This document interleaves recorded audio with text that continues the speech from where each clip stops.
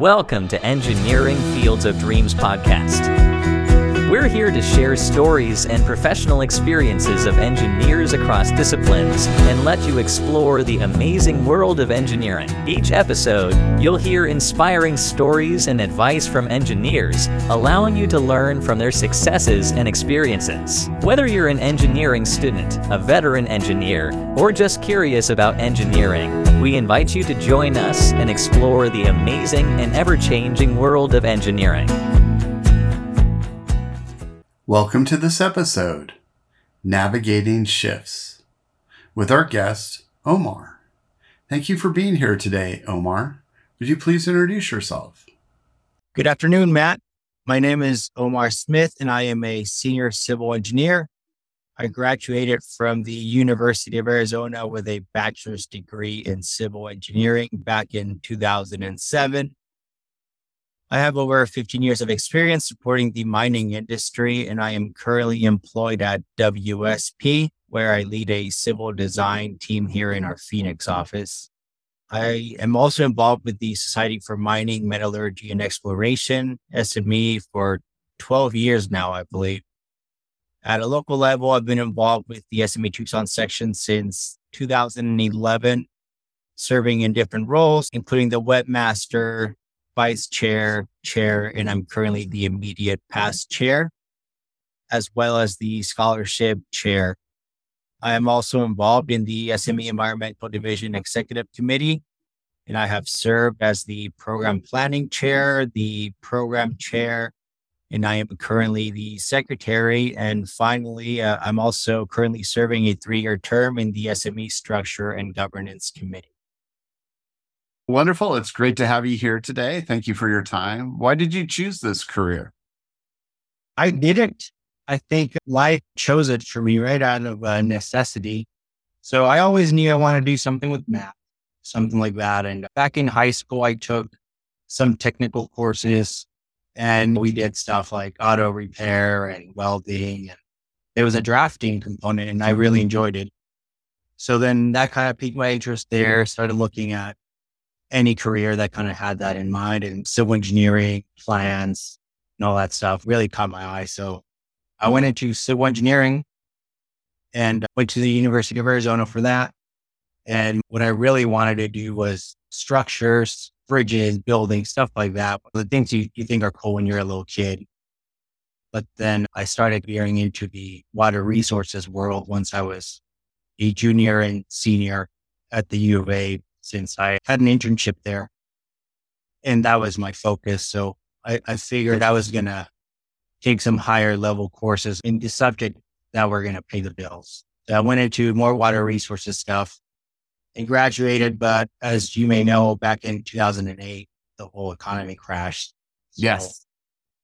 So I was out of a job a few months after graduation, right? And I had to look around the company. I was working for a local firm there in Tucson, and we had a good sized company, and overnight we closed. So I had, all my peers looking to compete for the same jobs there in Tucson, and everybody was wary already about hiring people and stuff like that. So at that time I was working just regular civil, more on the transportation, drainage, stuff like that. But in 2008, copper was at $4 a pound, and I needed to pay the bills. So I started getting recruiters asking me if I wanted to go into mining. And I said, yes, I need to. I had a mortgage, I had a new truck, and I needed a job. So I went into mining and figured I could apply civil engineering to the mining industry. And that was 15 years ago. And as copper is one of the 5 C's for Arizona, is a big part of Arizona's history and still in modern day times as well. In the mining industry, with that transition from civil, did you find it a smooth transition or were there challenges? No, it's been an actual pretty seamless transition. So my day to day is really applying civil engineering to the mining industry. So I don't really do mining. I don't do resource estimation. I don't do any of that. I don't mess with anything in the pit. For the most part, will be haul roads, water diversion, structures, channels, line impoundments, mass grading, just giant areas, 500, 600 acre footprints, grading, getting all the volumetrics on that to pay off, doing cost estimates, designing up dam structures and permitting. So it's really just civil engineering, but I always, when I first came out of college, I was working on smaller road jobs with some culverts and stuff like that. And then you go into mining and the scale is so much larger and it really caught my interest. It's been pretty seamless.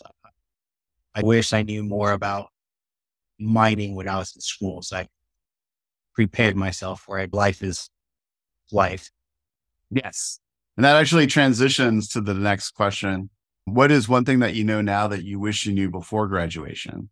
When I was in school, actually, I was telling you earlier, I really enjoyed water resources and structures and stuff like that. But then I never took any like geotech, high level geotech courses. For me, that was once I took the required courses, I said, I'm done. When am I going to do that ever in my career? I'm going to go design either like steel or concrete structures or manage water. And then I go into mining and everything I do now is not everything, but a good portion of it revolves around earth and structures, geotech, all those properties. And I wish I would have learned some of that in school versus now learning it as I go here at the job. So I would have definitely taken some courses in geotech, maybe some geology. I'm always playing around with my peers here because we have some geologists and stuff here in the office. And I always tell them, that's just dirty rocks, man. I just tell me what I need to do here so I can move on with my civil design type of deal. So we're always just joke. Obviously I know a little bit about it, but I wish I had a more solid background from school on all that. Can you recall a challenging professional situation and what did you learn from it? Yes. So I became a team leader when I was 28 or 29. So I was still pretty young. I was always very motivated and stuff like that. There's always challenges when you have to then take more of a leadership role and you are much junior to some people that will be in your staff. When I first became a team lead, I got the usual, I've been doing this longer than you've been born. Yes. Line. I got that both in the field and in the office. And I understand them. Everybody has different personalities. There's egos and stuff like that. But I, for the most part, just didn't take it too personal. I understood that while I was in an awkward situation, they too maybe felt like they were in an awkward situation. So I just tried to not take it personal and really just work towards building a relationship with them where I could prove to them that, hey, maybe me being a team lead wasn't the worst idea. So I took it more as a challenge and I think I did well with it. And then I learned a lot and I try to just not take it personal and understand we're all professionals and keep marching forward. Yeah. And I think what you talked about the importance of building relationships. And while a relationship might start off on maybe not the most stable foundation, if you work hard and make the investment in it, chances are better than chance that they'll come around and it will actually end up being a very strong working relationship.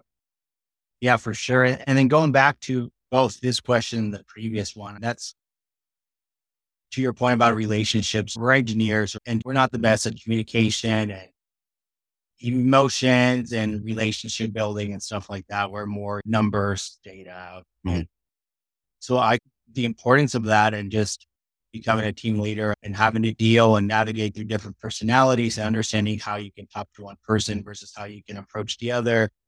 And just there's no one way of doing things that's going to work for a team of 10, 15 people. So you have to learn how to stop being a science robot and really get in touch with emotions and understanding people. So. Yeah, I think an important part of understanding people is, and you said it so well, that it isn't about you all the time. But sometimes instinctively we're like, oh, why are they mad at me? And it's maybe they're just going through some stuff that you don't know about. And so trying to understand them on a personal level and say, hey, how are you doing? And get a gauge on how they're doing outside of work and work can help give you some perspective. But yeah, that human instinct is, oh, they're really mad at me or something I did wrong. And maybe it has nothing to do with you. Correct. Yeah. Now with my almost 40 and 2 kids, there's way more stressful things outside of the office that sometimes you can unfortunately bring into the office. Mhm. And they might not be mad at you. They might just maybe didn't sleep because their kids were sick all night or something. Right. But it's just, you understand a little bit more of what maybe your mentors back in the day were going through and realize it. Yeah. So I always approach it with the Ben's Bells approach of just be kind. Yes. For the final question, what advice would you impart to someone just starting their career? There's a few things. I think one of them is networking, understanding the value of it. I'm very involved with SME and I'm involved with the local section there in Tucson. And obviously I'm a sucker for all things U of A. So I just love that section is so involved with the U of A and the SME student chapter. So I've gone and talked to the student chapter at the U of A and I told them, just show up to the events. You never know who's going to be sitting across the table there. You can be talking to a mine manager of one of the local mines there in the Tucson area. It's just so important to make that a good first impression. And it's just great. Show up. And it's like the best tool there. And SMEs, the mining communities is very small. Everybody knows each other. So going there and impressing somebody that has a good standing in the industry goes a long ways. But recommendations and people looking out for you and stuff like that. So networking at any local professional society that relates to your industry is huge. I strongly agree. And I think a lot of times the undergrads think they're going to find a job through a job posting, but oftentimes it's actually from people meeting you at those networking events and thinking about you and saying, hey, we're going to have this job. And that's how people can find opportunities. I think that's a very good piece of advice. And what's your next piece of advice?